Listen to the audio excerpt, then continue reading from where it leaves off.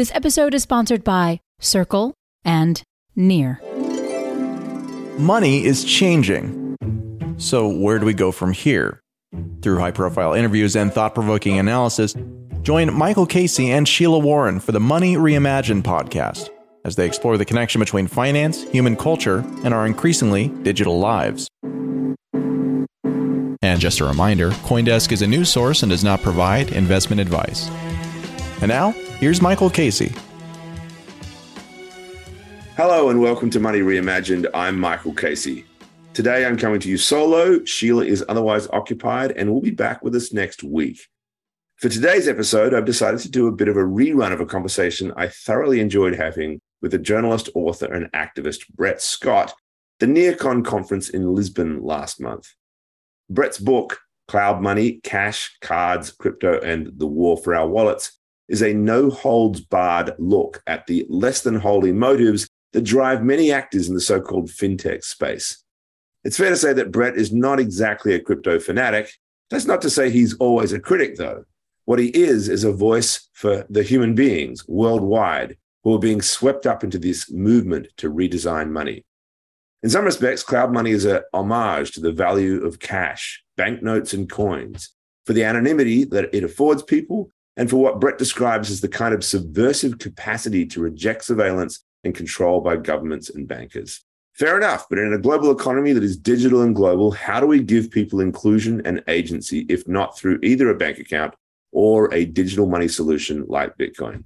That's part of the tension that Brett and I explored in Lisbon and which I hope we can dig even more deeply into today. So let's bring him in. Hi there, Brett. Hey, Michael. Great to be here. So how's the book tour going? You're in Italy at the moment. Yeah, this is week 4 of the book tour, and I got to say I'm looking forward to being home. I was in Vienna, Lisbon, where I saw you. Then I jumped to Spain, and then Berlin, and then Spain again, and then Netherlands, and then Italy. So it's interesting.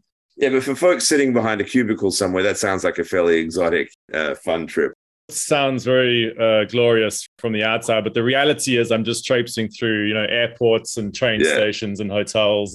The most interesting thing, though, is seeing the different, when you go to different countries to speak to people about these issues around monetary systems, there's always these kind of local factors that sort of change the story. So I was just in Netherlands, for example, where it's very, very digitized, and then I come to Italy and then suddenly the story is very different. And you see all these different cultural takes on money and stuff. So that's always interesting. Interesting time to be having local conversations about money, right? I mean, we're really seeing a lot of stress and tension in the global financial system with the dollar inevitably doing what it always does when the Fed goes on these big interest rate hikes, soaring, and obviously by default, lots of other currencies are falling. So, I don't know. In Europe, it'd be interesting to see, is there any fear? And we've just had a new, rather, far right wing prime minister elected in the country that you're in, which I'm sure is, as always, connected to economic tensions. And the last time we went this go around in Italy, it was during the euro crisis of the post-financial crisis period.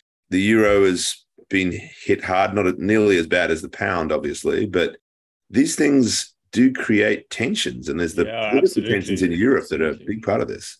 Yeah, it's always hard to map out the exact relationships. I mean, the global economy is like a complex system, which has all types of interdependent variables that are kind of, working off each other, and you never quite know where different tensions are emerging from. But for example, in Italy right here, one of the talking points of the far right, which is rising in power, is around actual government surveillance. And this is a point that's going around the world, actually. And one of the things that I've been saying is that actually a lot of these technologies that governments are starting to think about using actually come from the private sector. They come from Silicon Valley, all right? All this type of these digital technologies for many decades have been pushed by these private sector actors. But now that states are starting to delve into using these or think about using them or kind of going along with that digital transformation narrative, suddenly there's a lot of this concern among people, and rightful concern. But, what I've often been saying is, we should be focusing equal amounts of concern on the non-state actors. Right? Which is where I think, you do align on some level, at least, with certainly the mindset of a lot of crypto people, right? I mean, was very moved by Shoshana Zuboff's book, Surveillance Capitalism, which just really underscored to me that in many respects we're already living in the matrix. The power of the algorithm that Google runs, that Facebook has, that all these internet platforms have, in really dictating human behavior, right? I mean, they figured out not just how to measure what we do, but to then create scenarios that dictate what we do or drive what we do. I would actually add another word to Shoshana's term. I'd say maybe like infrastructural surveillance capital. Right. Wow. I mean, that's even scarier. What's happening, when you describe an infrastructure is the baseline stuff in a society you require to interact with other people.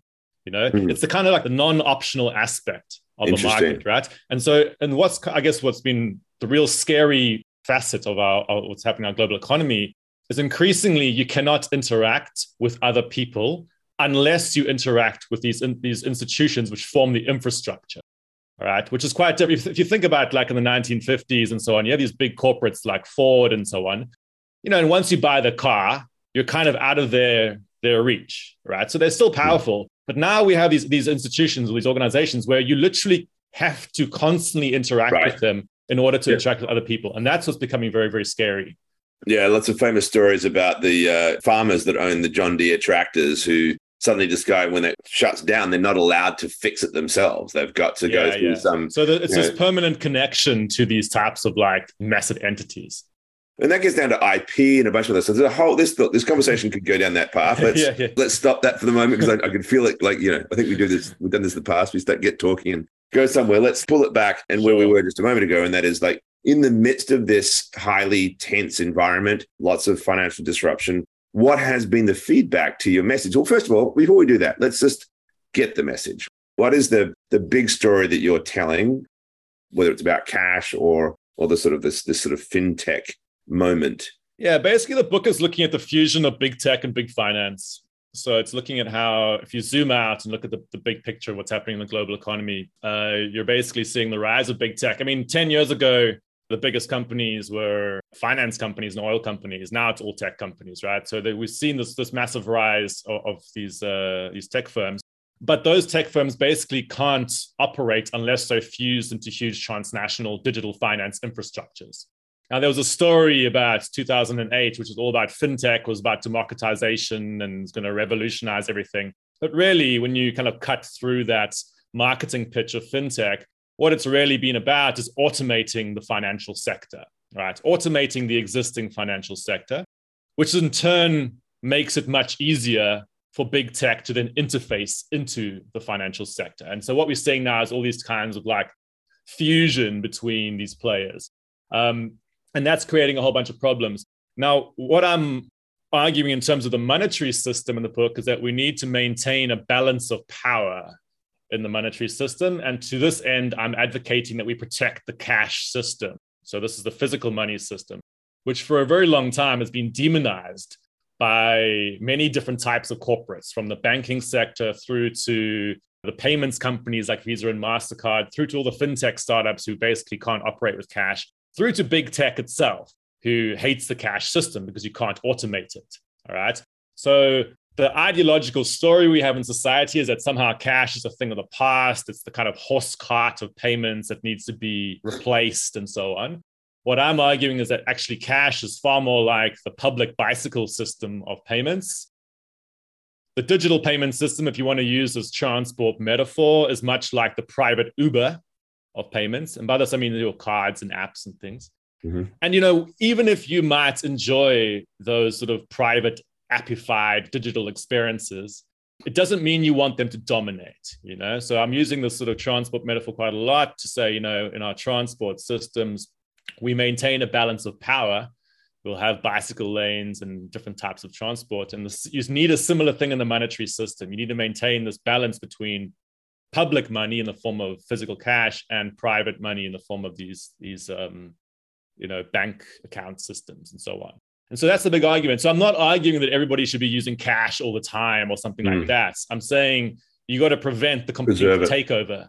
It's like, I'm in favor of gun rules, but I appreciate the argument that, if you really have this tool that, if you really believe that the way you're actually going to protect your worth, I don't think you have much chance against a national army to that matter. But again, all right, there's a similar idea. It's not that I need this thing for my everyday use, but it's this sort of outlet I have to sort of protect myself, right? Lots of other things I think, that you could say, I keep this in reserve to maintain my autonomy in some way. Yeah. And also one of the big arguments about these types of systems is that they prevent the worst excesses of the dominant system. Right. And if you want to see the worst excesses of the digital system emerge, get rid of the cash system. Because right now, it prevents some of those worst excesses. A very good example of this, in places like Hong Kong during the protests over there, you would see queues of people lining up at the train station to buy physical tickets with cash.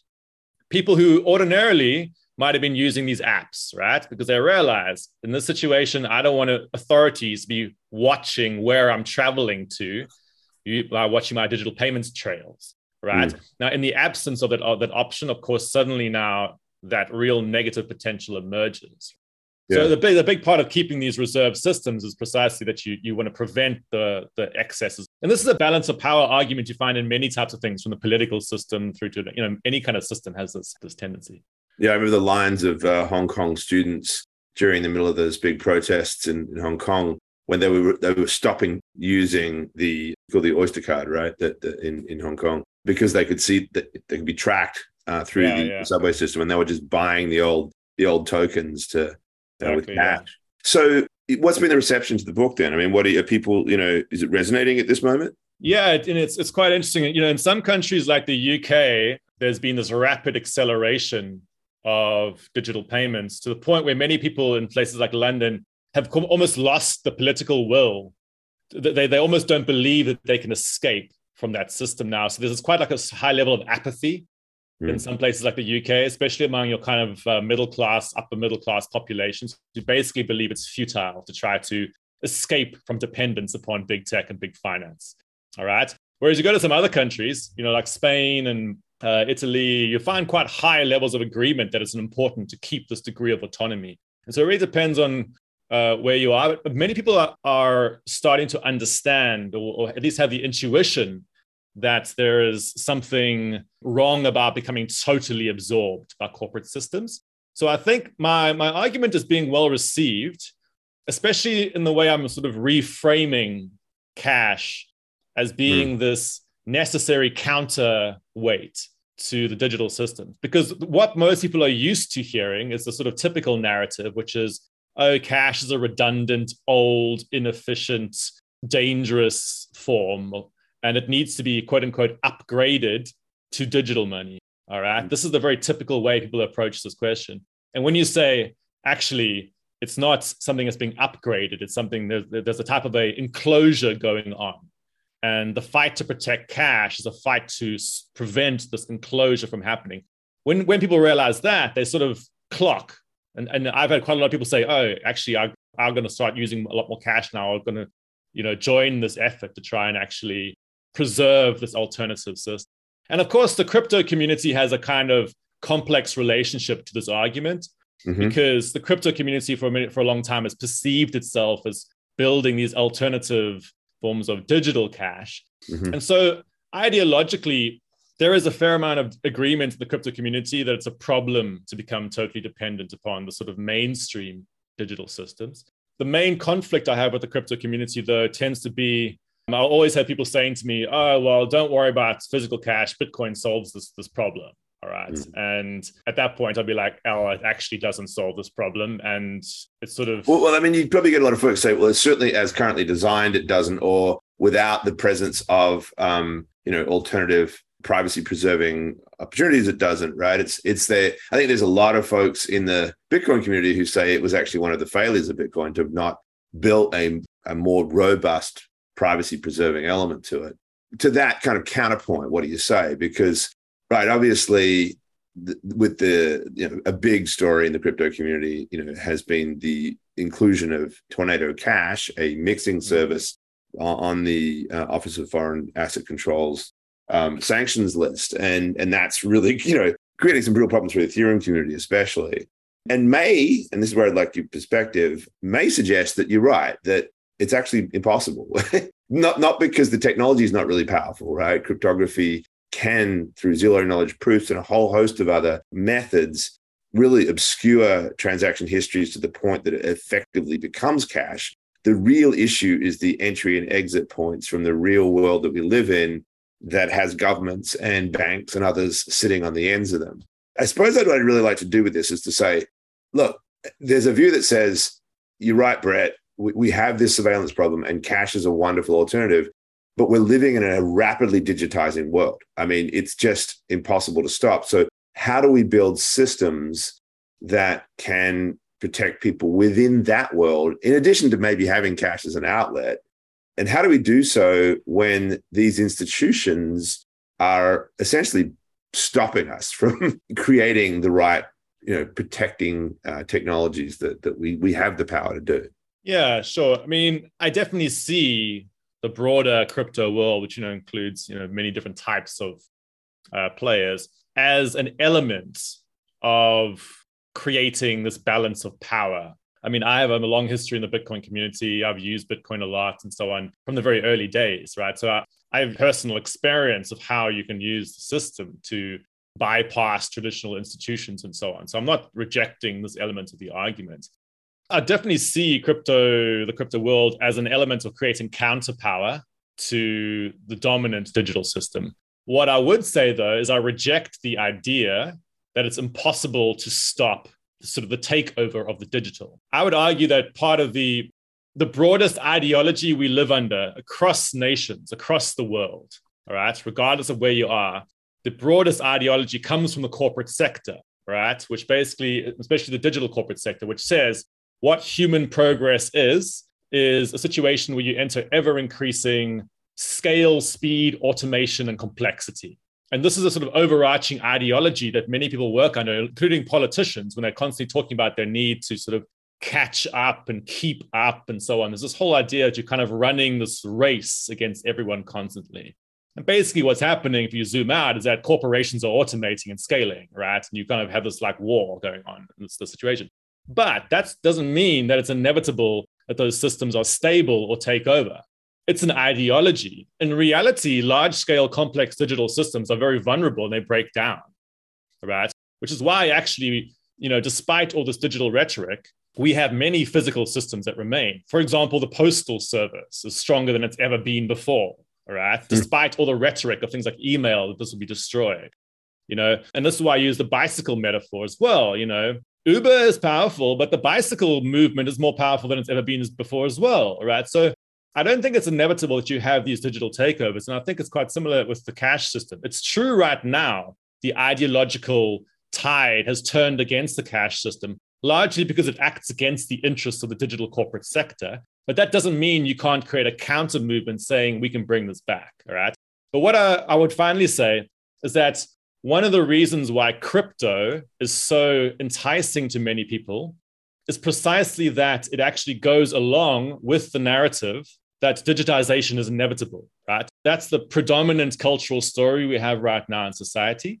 So in a way, it's easier for somebody to imagine that the future will be characterized by these, digital tokens and on decentralized ledgers than it is for them to imagine that you could keep a physical form, all right?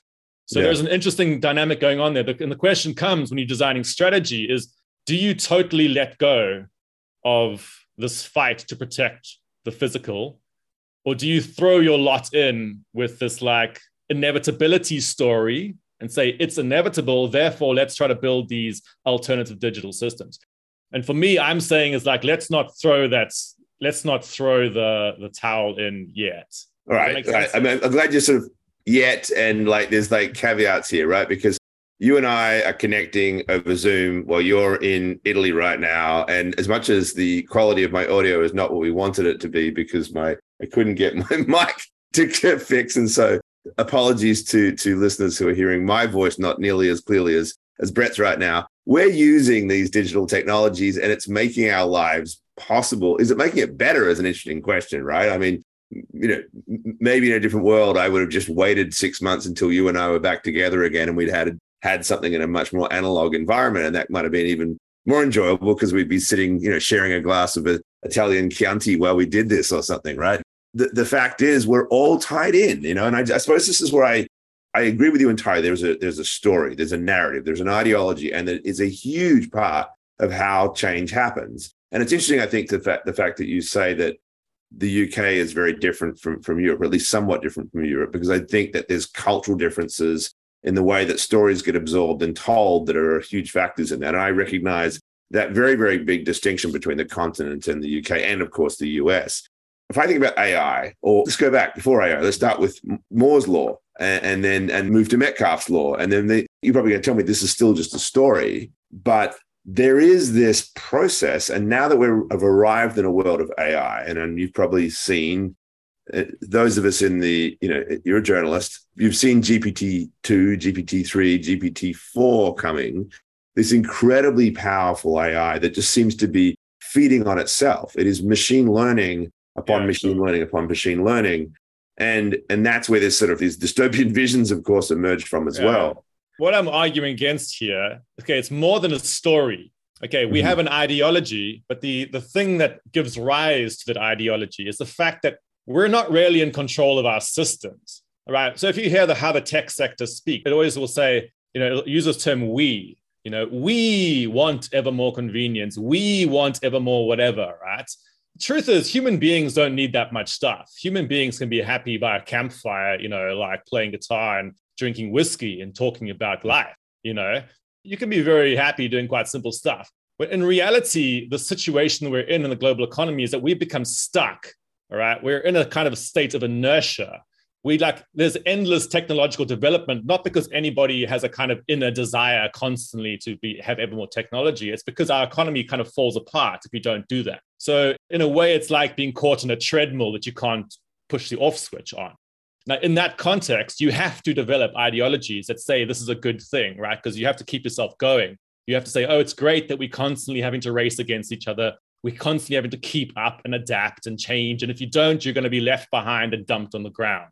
All right. That's the predominant ideology that every politician and every kind of innovation leader has to constantly talk about.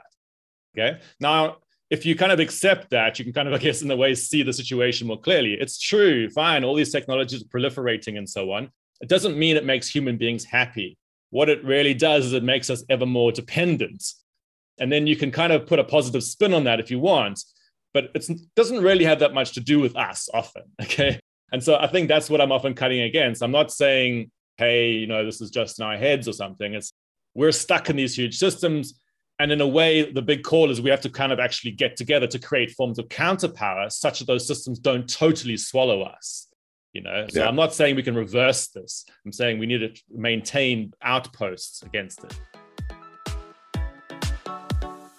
Join us for Converge 22, Circle's first annual conference on the blockchain-driven future of money, coming this September to San Francisco. Converge 22 is a gathering for what's next in Web3, featuring demos and developer workshops, plus guest speakers like our very own Money Reimagined co-host Sheila Warren, Aave's Stani Kulikov, Compound's Robert Leshner, and Solana's Anatoly Yakovenko. Money Reimagined listeners get a special discount with the code COINDESK. Register today at converge.circle.com.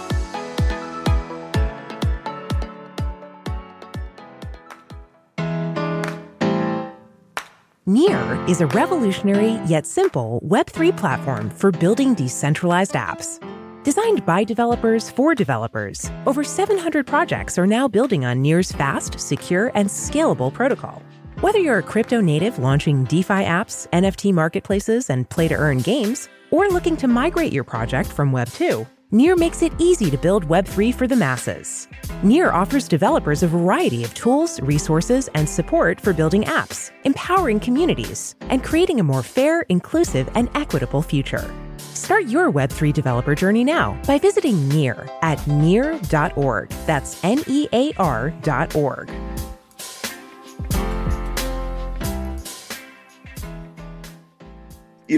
I think that's really compelling. And I think it's going to be very interesting to see as we move into an even greater surveillance environment and where AI is more predominant, whether or not these movements will look back at you, Brett, as the leader of perhaps a movement here, certainly in the monetary world of folks trying to find these exit points. But I still struggle with it, right? Because my whole life has in some respects been defined by this digital transformation.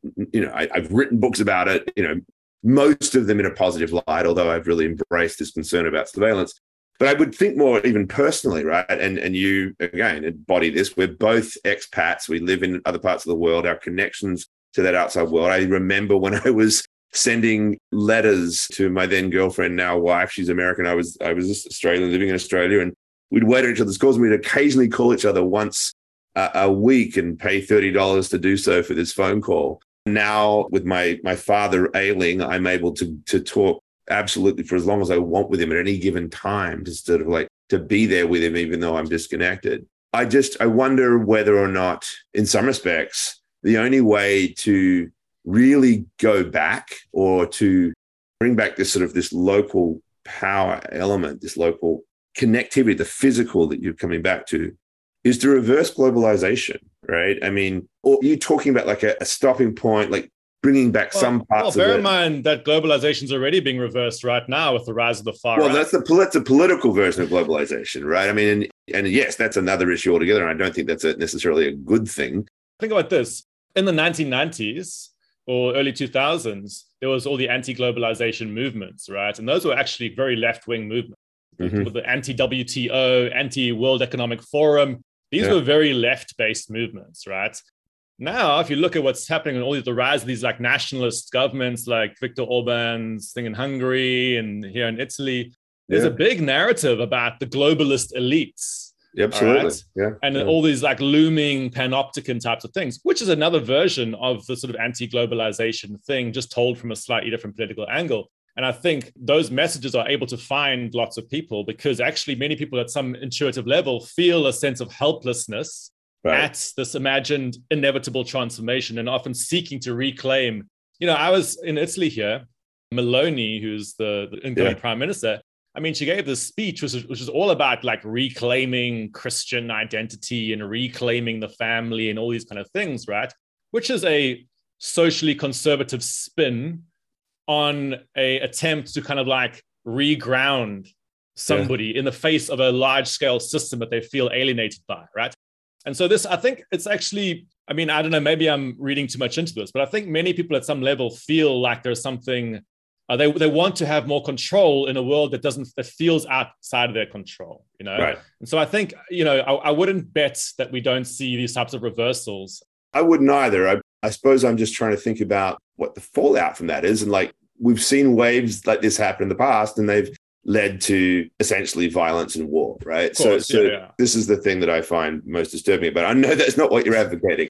No, I'm just saying these are, I think it's inevitable that you have these different types of movements that emerge from the sort of overarching feeling that you have no control over the global economy. What's really important in your message then is to think through, okay, if you're a liberal elite and you really don't want war, which, presumably you don't, how do we pull back on this ideological drive and create these outlets such as cash and others that actually empower at the local level to essentially stand as a bulwark against the sort of the worst parts of the backlash, right? Like you want to empower, you want to empower at the local level without empowering the fascist, right? I think that to me is that's the big political challenge. So let's bring this to then another part of a conversation you and I have been having, and it actually feeds off a column that I wrote last week. I attended this conference in San Francisco, the Converge conference with Circle, and Circle, of course, are the company that have produced, I think, it's not the biggest yet, but it certainly is, I think, the most dynamic and important stablecoin out there, the USDC. And what struck me when I was there was that there was all these developers who'd turned up who were building things on top of USDC. The question was why, right? USDC is not a smart contract platform like Ethereum. It's not something that's designed necessarily to have all these dApps built on top of it. But what they were doing was plugging into the USDC API and building payment systems and other ways to integrate this in. And why? Because it is the dollar, right? Because it is a proxy for the dollar. And therefore it is, at this stage, probably the most dynamic form of programmable money in that fiat sense that we've yet seen. And we're seeing it go around the world. We're seeing USDC pick up in Brazil, in Argentina. And it's seen as a liberating thing in some respects, right? Certainly in Argentina, where I spent a long time of my life, 6 years, seemed very long.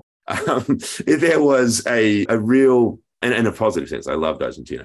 There's this sense that this is liberating because you don't have to be tied to this constantly deprecated local currency, the peso. The dollar is the thing that enables you to free from that. It's moving money across borders. It's doing all these wonderful things. But if you sort of stretch the imagination out a bit further, and if this succeeds, it's hyperdollarization. It is the idea that this stuff now smoothly moves into these places. And that brings up another issue, right? It's not just the surveillance. In this case, it's possibly the surveillance of however it's designed, the US system. But it's really also about a loss of sovereignty. Yeah, of course. And so maybe like, what are your thoughts about all of that? Well, again, I mean, I've spent a long time in these different types of, these communities around alternative money and stuff. So I've often seen a lot of naivety among, I'd say, the sort of the techie part of the kind of crypto world, where they are fascinated by the technology, but don't really think about the ground level politics of what it actually means for somebody. So my family is from Zimbabwe. I constantly hear people using Zimbabwe as their case study for why it'll be great to have this like digital dollar and stuff. And the reality is, it's like, okay, fine. I understand that my family in Zimbabwe right now, fine, they use physical US dollars for exchange in the country because the country dollarized, right? And if there's going to be a digital form of dollar, it's going to make it much easier now for all people across the world, such as my Zimbabwean family, to suddenly start using, USDC wallets to transfer among themselves when they're doing stuff, right? Now, that sort of superficially looks like it's empowering, but again, like with many of these technological systems, you're gaining something at the expense of losing some kind of autonomy. Many people who have sort of romanticization of tech will often only look at one side and not look at that loss of autonomy. All right. So what's basically happening is that you're now becoming dependent upon the US dollar system, and with it, all the US dollar institutions, the banking sector, the Federal Reserve. If you're actually sort of thinking long term as a strategist in Zimbabwe or in any other of these countries, that's not an ideal situation for you. What you really want is to rebuild your local institutions. All right. This is the big debate that goes on with the Eurozone. In Europe, basically, you had this sort of meta system that's built, offers certain benefits, but it also comes at a cost, right? You lose autonomy as a country. And if you're on the wrong side of that system, you can be shafted, which leads to all these kind of calls to break away from the euro. Oh, Brexit and the far right in Italy and everything else, right? Exactly. And you can't really stop human beings from having this intuition. So you might have this like, utopian impulse that, if only everybody was just using one giant like system across the world. And it's like, fine, you can imagine that. But in reality, human beings live in physical space in actual different territories, and they make political demands in those territories. And if it suddenly turns out that actually you're losing autonomy by suddenly having to use USDC, run by Jeremy and his board of directors and stuff in particular place in the world, you might say, actually, screw that. We're going to break away from that again. So I think it's a bit naive to imagine that these things are necessarily empowering. But of course, it's becoming a real concern among many countries that the US dollar can start to creep into their own economies now. Right. All right. Because previously that was hard. Previously, your citizens would have required a bank account in the US to be able to be doing US dollar transfers with each other. But if you can suddenly now download an app off like the Google Play Store and suddenly have this ability to accept, get like US dollar transfers in the form of a stable coin, this could have real implications for your own. You can start to lose control over your own national economy. All right. And it might be the case that like an American libertarian says, this is great, choice and freedom. But in reality, for people in that country, it might actually be like a reduction of your ability to have any sovereignty over in your own territory. Yeah, I always come back to Argentina, right? The reason why they went into crisis in 2001 was because they had pegged the peso to the dollar. It was essentially the same thing. And they were then completely out of sync with the economic circumstances in their country. Brazil had heavily devalued beforehand, and they were now being outcompeted. Essentially, the Fed was setting interest rates for Argentina. And Argentina, at that stage of its economic cycle, really needed a much easier monetary policy. It needed a weaker currency to be able to compete, and it couldn't. and it basically got forced into a deflationary spiral, right? So you have these, and that in some respects is a larger national expression of what you're talking about, which is the disconnect between the local and the external. I mean, I wouldn't even say the local and the global. I'd say it's the local in the US, right? And so I suppose, though, like, again, just to push back on your, okay, cash is the answer. And I know you're not just saying that, you're saying other things as well. But like, just like to go with this, what I see as something that's, whether inevitable or not, is very, very hard to stop. And that is this digitization. Is there another way then to sort of, within the context of this digital money environment, to create these local protections of sovereignty and of autonomy? And I just wonder whether it's not even national digital currencies. It is some form of local representations of value, right? I think one of the most interesting things that could be almost diametrically opposed to the back to cash movement is that we really radically reform money itself and get away from the idea of there being a national fiat currency. And I'm not even saying that that's Bitcoin. I'm actually saying that you may have something that's completely fragmented, and that money becomes less of a token that has its own value and rather a protocol that enables exchanges of digital representations of real value. And the sort of almost like a digital barter world could possibly come out of this. That's a little bit pie in the sky to some people, but well, I mean, we do have the capacity with these automatic atomic swaps and various other mechanisms to create these exchanges, and that would be a very different vision to hyper-dollarization. Yeah, look, I mean, I've been involved in many alternative currency movements prior to the crypto world. One thing I would say, though, in terms of, say, decentralization, is that there was an older meaning of decentralization that preceded the crypto world. Decentralization used to mean you take one big system and you break it up into small parts that become controlled locally, all right?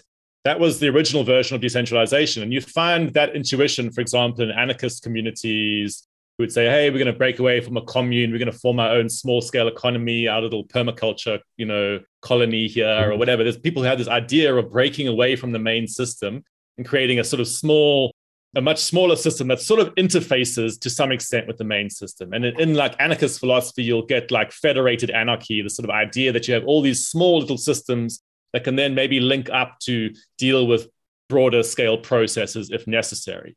What was categorically different about the crypto movement, especially with Bitcoin, is it had a totally different idea of decentralization, which was to say, rather than breaking up a large-scale system into small systems, you just make a large-scale system that nobody controls. All right? That's the crypto version of decentralization, a huge-scale global system where nobody theoretically is in control. Okay? Now, the problem for human beings is that even though that might sort of superficially sound slightly better than, a large-scale system controlled by like political groups, it doesn't really allow very much actual like local like variation. Like if I'm using Bitcoin in a country, I have no control whatsoever over its price and so on, right? I'm basically reliant upon international speculative markets that are beyond my control. So I could be trying to use it, for example, let's say in Argentina, and like random fluctuations in the speculative price determined like in America or something are suddenly affecting my ability to exchange, right? So the intuition that then comes in sort of the sort of next wave of cryptos, can you maybe kind of like bring more of that sort of anarchist intuition to say, let's make these smaller scale systems that we can have more local autonomy over? And, I think there are lots of interesting experiments like that going on in the crypto world, with, even like platforms like Cosmos and stuff. It's a way of seeing the world that's quite different from what we have. And it doesn't all hew to that model. There are also people thinking about, and I think what's been very interesting about Bitcoin is, regardless of it fitting the description you just gave, it allowed people to imagine things differently. And as a result, you're seeing a lot of these movements. And I think there's a conversation about what do we mean by decentralization in this sense. People look at the, Ethereum virtual machine and just say, this is a monolith. This is a Leviathan, right? Exactly. It happens to be run by a separate bunch of independent nodes. But it has and by the way, it's extremely inefficient to have massive computation on this scale. Yeah, exactly. One of my earliest articles on the blockchain world was called Visions of a Techno Leviathan. That came out in 2015, which was precisely this idea of this like non-human Leviathan that would intermediate between people. Well, the crypto world talks about it as being faith in math, right? But in some respects, it's like, it's not. It's faith in an algorithm that has been designed by somebody initially, and it might have evolved over time. But it's this machine. It's kind of like faith in a lack of coordination capacity. It's like, as long as nobody can coordinate to overcome the protocol, it's going to like run in this kind of like way, right? Like it's going to do what it's supposed to do.